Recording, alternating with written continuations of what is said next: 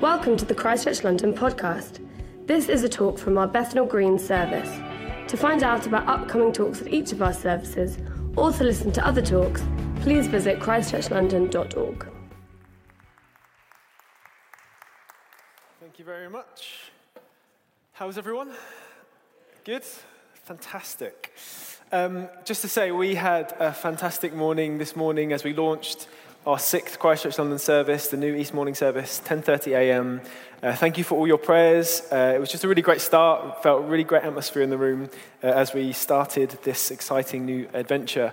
And it's kind of an appropriate time for me to talk about vision in both services. I've said this a bit over the last few weeks, but I'm very much seeing both of these Christchurch London services as kind of one and the same, that we are here together. We're one big family here in East London, and if we could meet in the same venue, we would totally be doing that, but obviously we can't. We're just logistically right now.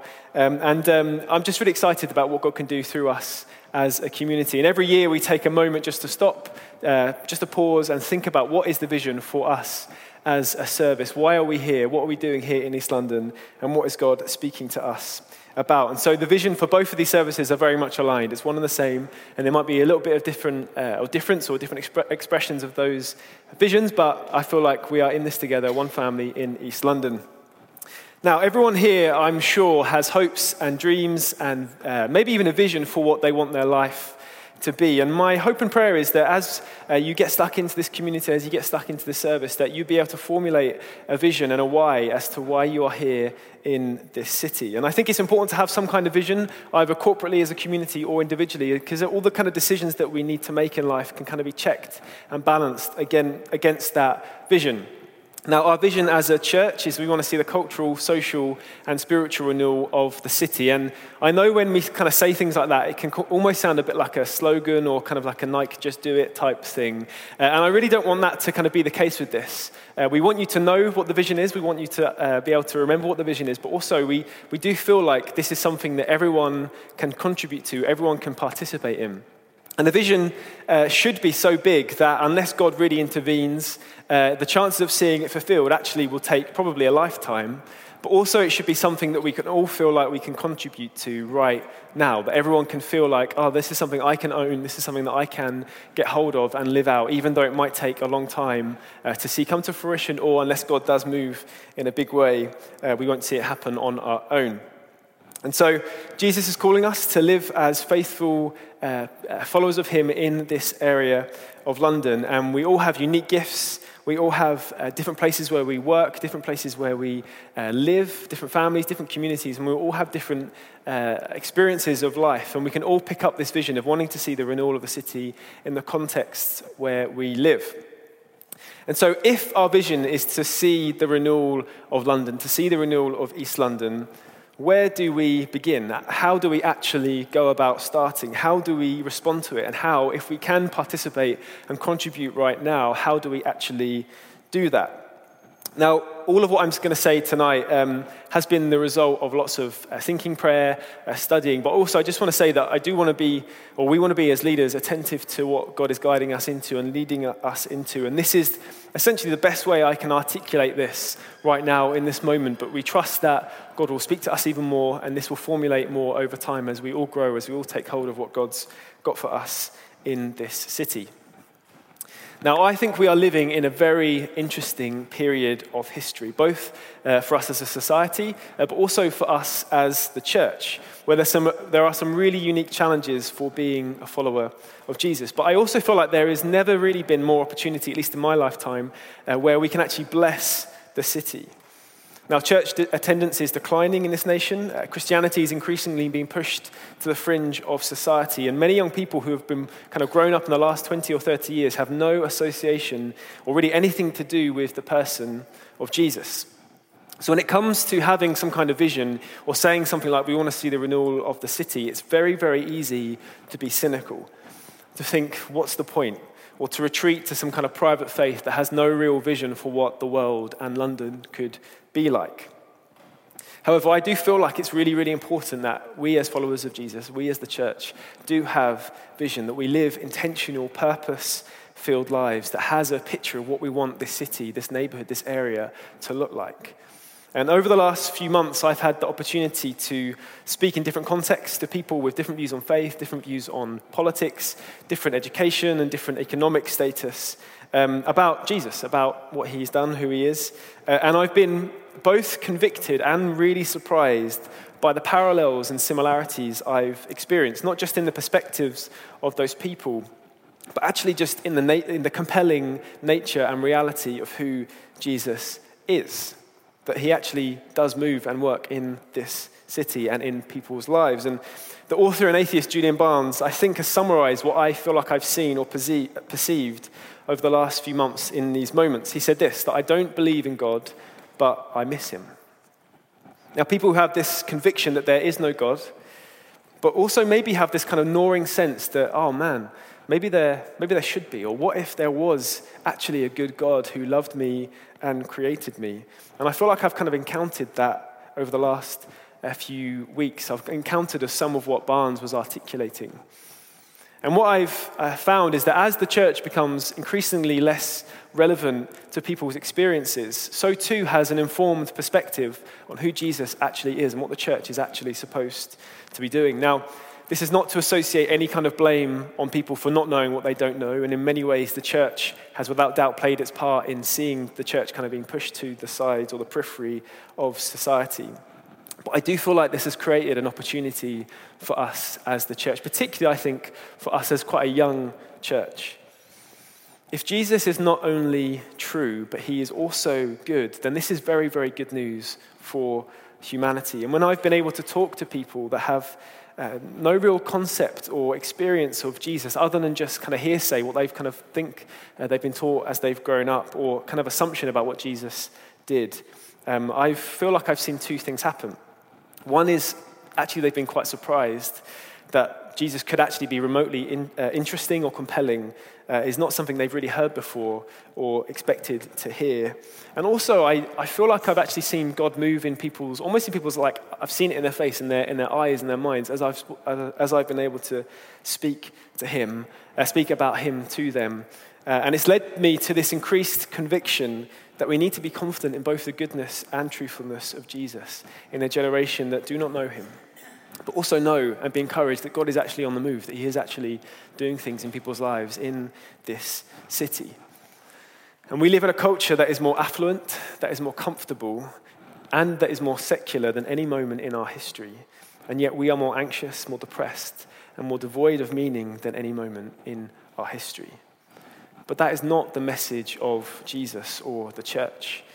The message of Jesus is an invitation to receive peace and love and joy and hope, and that for our own good, our own benefit, even our own health, we resist the way in which our culture is trying to form us, and instead be formed by the incredible, life-giving, joy-giving, peace-filled Jesus. And that, as that happens, as we're formed into the likeness of Jesus, we see the need and we see the cry of our city, and we grow this desire, this urge to want to do something about it, to see the renewal, to see the cultural, social, and spiritual renewal of our city actually happen. Now, if you are not a follower of Jesus here, or you're not quite sure if you are, or you wouldn't identify as a Christian, I just want to say that everything I'm going to be saying tonight is an invitation to you. You don't kind of hear what I'm saying as just for the church or just for followers of Jesus. But just know that I feel like Jesus is inviting you into life with him, perhaps where you've searched for completion in your relationships or your career or your identity. Know that I believe that your ultimate desire will only be filled or fulfilled and satisfied in the person of Jesus. And so, our vision is we want to see the cultural, social, and spiritual renewal of London. We want to see every area of life, from the way we think, to the places that we work, to the injustices that we see, to the people around us in our neighborhoods, to be renewed and restored. But the big question is, how do we contribute to that vision? And what I want to do today is just give us a framework for how we might think about that, how we might contribute to that vision. And I'm going to split it up into three parts, because this is a talk, and that's what happens when you give talks. Number one is that our individual one-on-one lives with God. And number two is our lives together as a community. And number three, our lives here in the city. So a vision for our life with God, a vision for our life together, and a vision for life here in the city. So firstly, let's take a look at our lives with God. Now, for some of us, and this has definitely been my experience, it can be really, really difficult to actually cultivate a relationship with God in the private places, like kind of the secret of our room, as Jesus says in the Gospels. It can actually be really difficult to cultivate a relationship with God in those moments. And for me, at least, I've often carried this kind of prevailing sense of guilt that I've never really been able to master or have a one-on-one relationship with God. I've just found it really, really hard. And I grew up in a context where I thought that a flourishing spiritual life was, or almost like the vision for my spiritual life was to read the Bible every day, read a few chapters, and pray for 10 minutes, and then that was that. But firstly, I'll say they are very good things. Just I'm not going to knock them at all, but I should caveat that. But I never really quite understood what this was doing to me. Like, why was this the way that I was to cultivate this relationship with God? What was it forming me into? How was it actually helping me know Jesus? And this often was my experience when I pursued some kind of life with God. I would try really, really hard. I was like, okay, this time I'm going to be a great Christian. This time I'm going to be a great follower of Jesus. I'm going to read 10 chapters of the Bible every day. I'm going to pray for an hour. I'm going to fast for 5 days a week or whatever. Just really crazy goals to be like the best follower of Jesus I could be. So I try really hard, and then I would just grow tired. It would be really difficult. I would just grow fatigued. And then I would slowly but surely just stop. I'd either stop unintentionally, or I'd just kind of forget, or I would quit. It was too difficult, so I'd just be thought, no, I can't do this. And then I would carry some sense of guilt that I wasn't being a genuine or good follower of Jesus. Then the cycle would repeat. And I don't know if that's the experiences of some of us here. However, the New Testament does not portray life with God as dependent on our effort. In fact, it's the opposite. We are loved and saved because of God's grace, not because of our performance. And in a culture that often says that we are somebody, that defines us and defines humanity by what we achieve, that can be really difficult, a really difficult concept to understand or to really get into the core of who we are. We're not obedient in order for God to love us. Instead, we're obedient because God already does love us. And obedience is our response to his love. And if we allow that truth to really sink in, I think that actual perspective can change everything for us when we think about our lives with God. It gives us the space and the grace to just grow in our relationship like any relationship would, rather than seeing kind of life with God as some kind of target or something we have to try and attain. And in Timothy, Paul gives some advice that really, I think, helps us when we think about what a posture should be when it comes to our life with God. And in 1 Timothy 4, 7-8, it says, "Train yourselves to be godly. For physical training is of some value, but godliness has value for all things, holding promise both for the present life and the life to come." And John Ortberg, in his book, The Life You've Always Wanted, argues, inspired by this passage, that we spend way too much time trying to grow spiritually, whereas we should be spending our focus and our energy on training. He describes the struggles of a spiritual life in the same way a runner would turn up for a marathon without having any training at all and completely failing. But life with God is not a matter of trying really, really hard, just turning up and trying to have these really hard targets. It's actually training step by step, wisely over time. And over the years, I have tried and tried and tried. I've tried to run 20 miles before I've mastered one. And when I fail, I blame myself or I just give up. But that is not the vision of how our lives with God should be. And I've been on the journey over the last few years, and I know many of us have here, of rediscovering some of the ancient wisdom that the church has had for 2,000 years, which are often called the spiritual disciplines or spiritual practices, that give us the tools both to deepen our relationship with God, but also to teach us how to do life in this world, how to be a counter to the way in which the world tries to form us. And so, for example, instead of being tempted by greed or the love of money, we practice the act of generosity.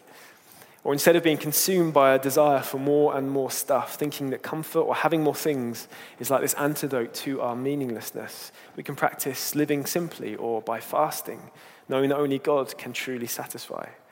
Or to counter the distraction and the busyness of our culture that stirs in us this anxiety and the sense of never finding rest or peace, we can practice being alone with God or silence or solitude. In fact, we're doing that as a Connect group at the moment, and just being alone with God, or taking a Sabbath day, one day a week, just to rest and be with him and your community.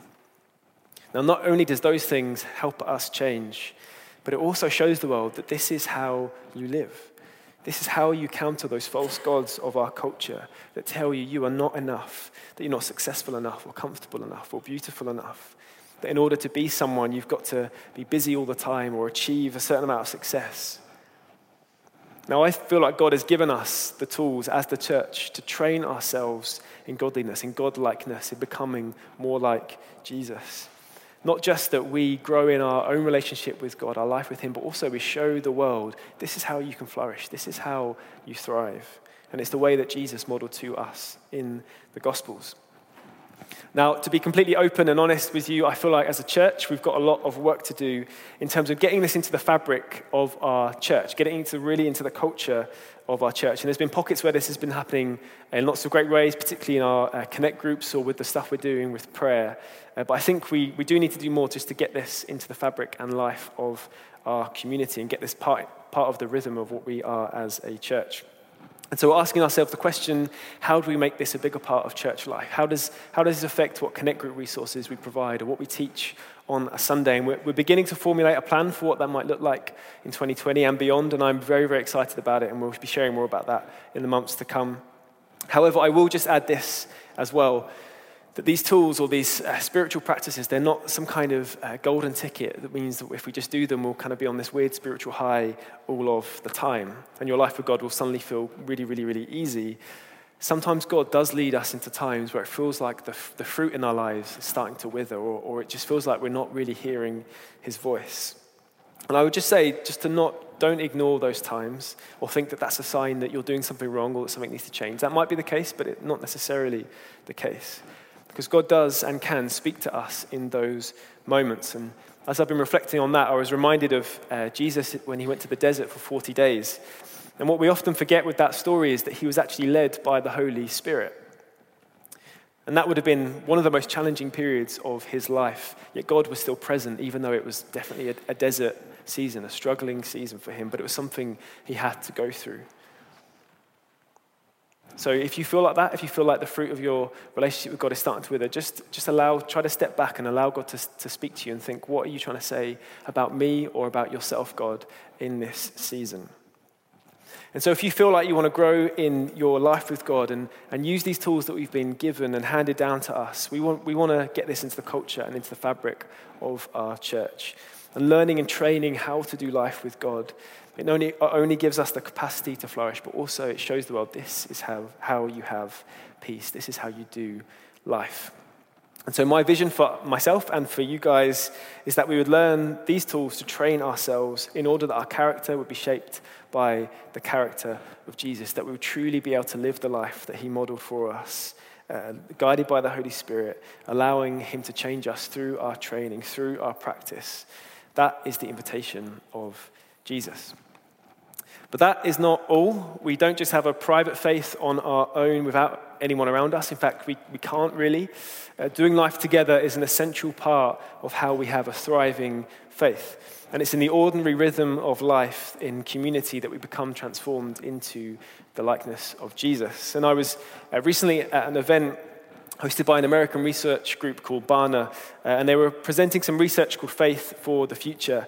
And the Barna team, they interviewed over 100,000 millennials and Gen Z teenagers, listening to the stories and the experiences of young people right across the religious spectrum and right across the world, in order to learn what kind of values and perceptions are they bringing up with them into adulthood. And the whole study was incredibly interesting, and if you're into that kind of thing, please do check it out. But the research essentially laid out how important the essential nature of community when it comes to building what they describe as resilient disciples.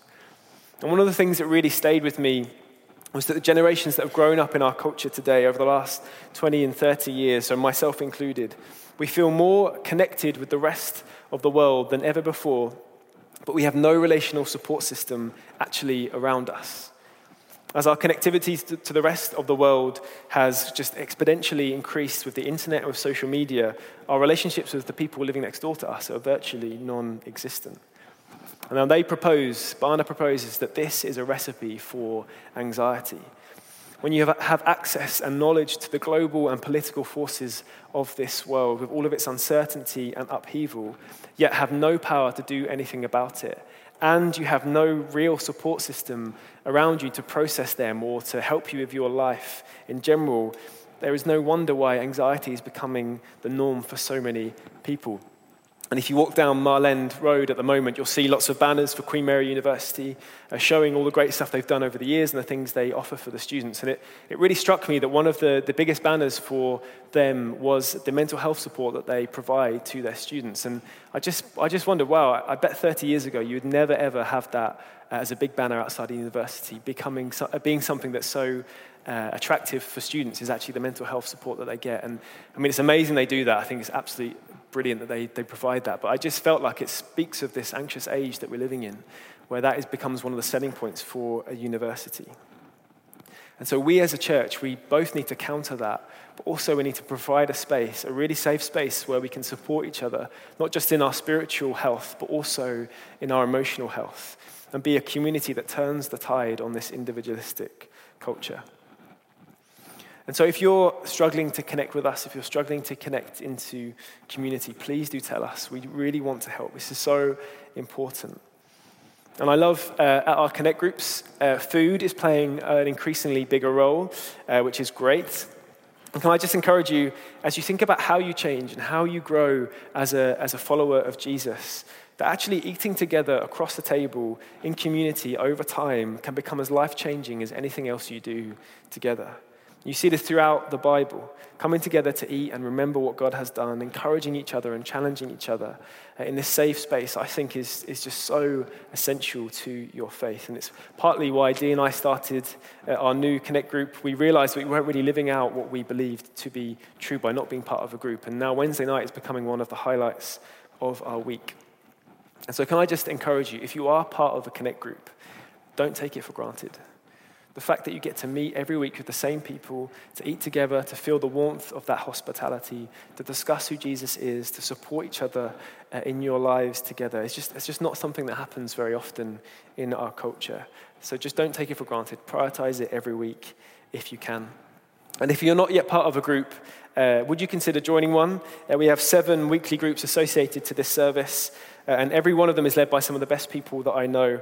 And my life has just been better. Most of my adult life, I've been part of a group, Connect group, and my life is better because of it, partly because I met Dee in one of my Connect groups, but I'm not saying that's a guarantee for all of you if that's what you're thinking. But if that gets you to Connect group, then why not? But don't miss out on the opportunity to be shaped by some incredible people and to play a part in shaping their lives as well. It really is just such a special thing that we do that I think we often forget how special it actually is. Now, one of the challenges for us as a community, one of the unique challenges I think actually for us as a community is the average age of our service. Now, I'm not sure what it is exactly, but I'd be hugely surprised if it is over the age of 30. And I know that can be a real pain point for some of us, not having the wisdom of those who have gone through life stages kind of ahead of us can feel like a real loss, and I totally understand that. But as I've been thinking and praying about this, my conviction for us at this moment, with the people that we are, is to see this as a strength, not to see this as a weakness. What if we as a community are called to be a counterculture for a generation? What if God is calling us to maturity beyond our years? And I've certainly experienced that in my own life. And being in the position I'm in I think I'm still a young leader, as a young leader has meant that rather than mourn the fact that I'm young and on occasion have no idea what I'm doing, you might think it's more than on occasion, but don't tell me. It's led me to rely on God more and more, to pray more, to grow in wisdom far quicker than I would have done otherwise. And I'm not purely talking about leadership, I'm talking about my discipleship, my formation to Jesus. And I've really felt convicted that God is big enough to help us as a community thrive despite the fact right now we lack in some areas. And a couple of months ago, an older church-going couple, probably in their 60s, visited us one Sunday. They didn't know we were here, they weren't planning on it, they'd never heard of us as a church, but they were walking past, they heard the music and they walked in. And they told me something so encouraging. They told me as they saw you all in this church, they said that they saw hope. They saw the future of the church. And I just thought that was such a lovely thing to think about, that this is a unique thing that doesn't happen very often in other parts of the country. And I just felt really encouraged that God is with us. And this is actually quite a countercultural thing, what we're doing right now. Now, this desire for a more diverse age range is a very good thing. But I would say if you're feeling this particularly keenly, if you're really feeling the loss of that, can I just encourage you to pray for it? To contend with God for a more diverse age range for the good and health of us as a community. And if you feel this, if this kind of resonates with you, maybe God is calling you out to contend on our behalf, to contend in prayer on our behalf. And I'm not saying that we should actively try to keep the average age down. That's not what I'm saying at all. And I believe that starting the morning service is really going to help us with this, and it's totally in my heart to do so. I really want us to have a diverse church in every single way. But right now, in this moment, with where we are at, what if we had the opportunity to show our generation, to show our friends that in this anxious age that we live, it can only be countered by living as resilient disciples, wholeheartedly following Jesus? And what if this is just a unique call that God has placed on our lives in this moment right now?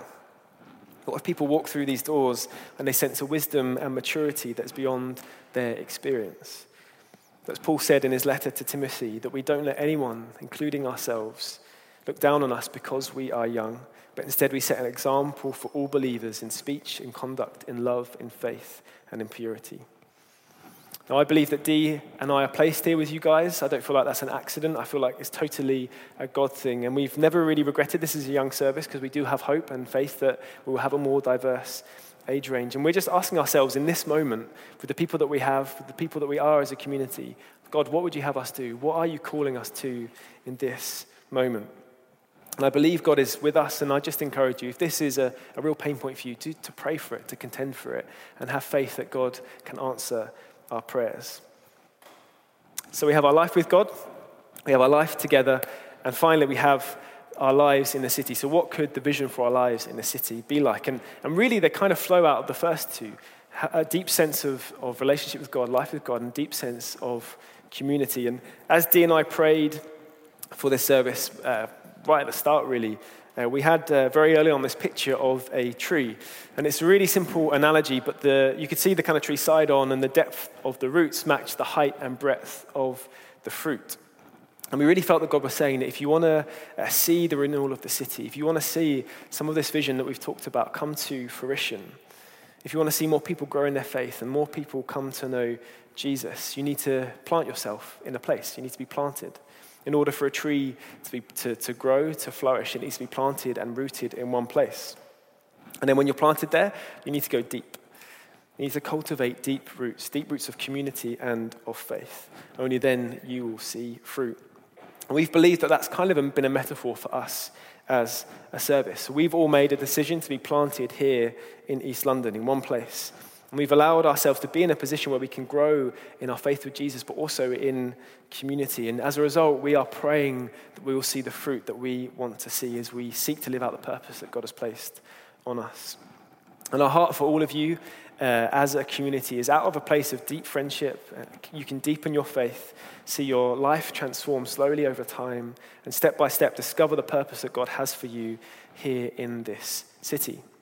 And maybe you've never really thought about this before. Maybe kind of having a vision for the city or that kind of stuff is something you've not quite done before, and you want some kind of things to think about. Then I would just encourage you to think, well, what are the unique gifts that God has placed in your life?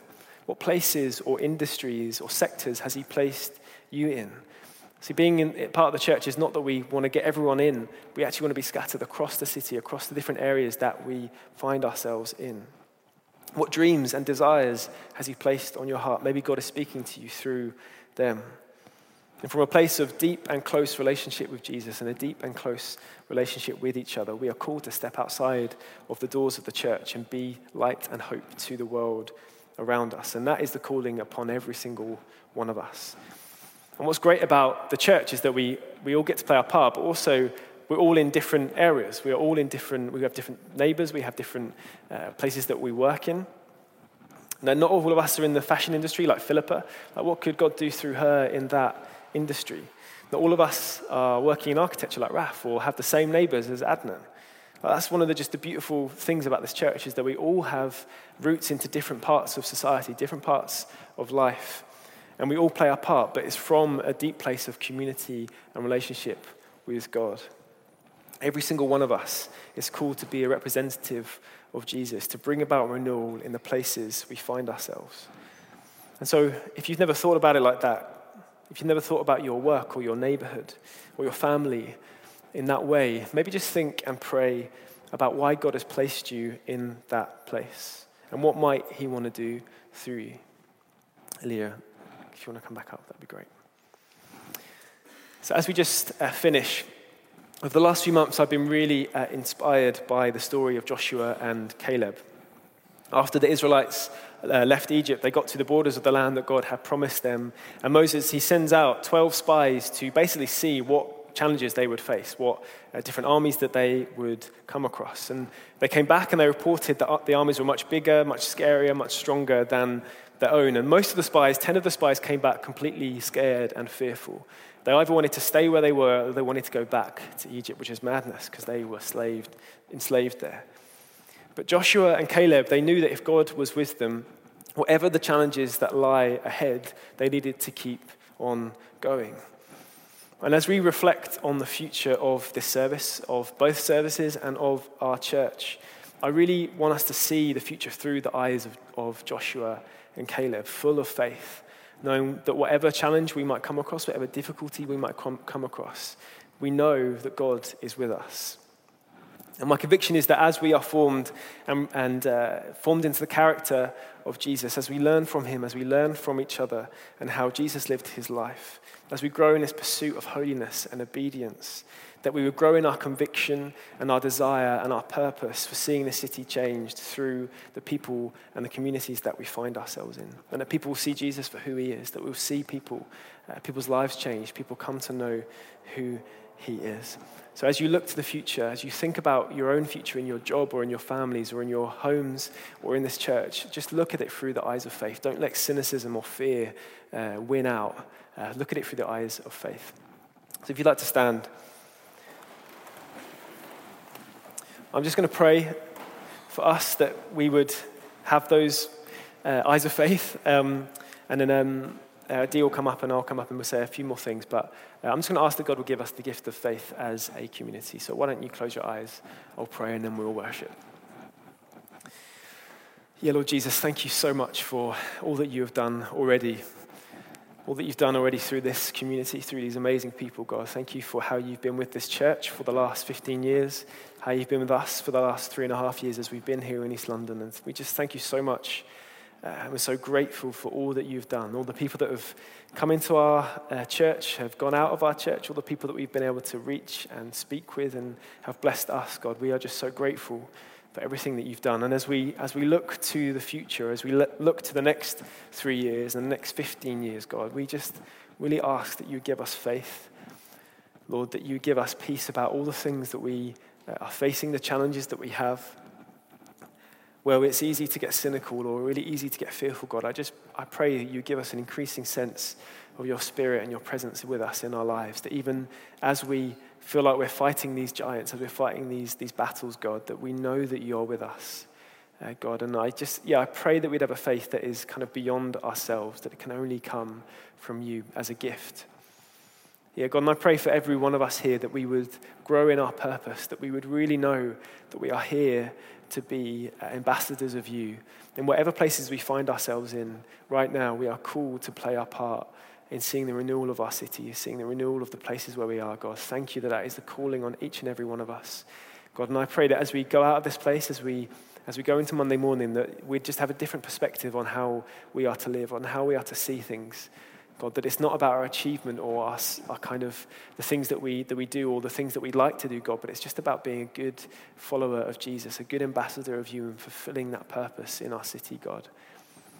Yeah, Lord, and as we worship now, I pray that you would stir up faith in us, that you'd stir up faith in our hearts. Yeah, thank you, Lord. Amen. Let's sing.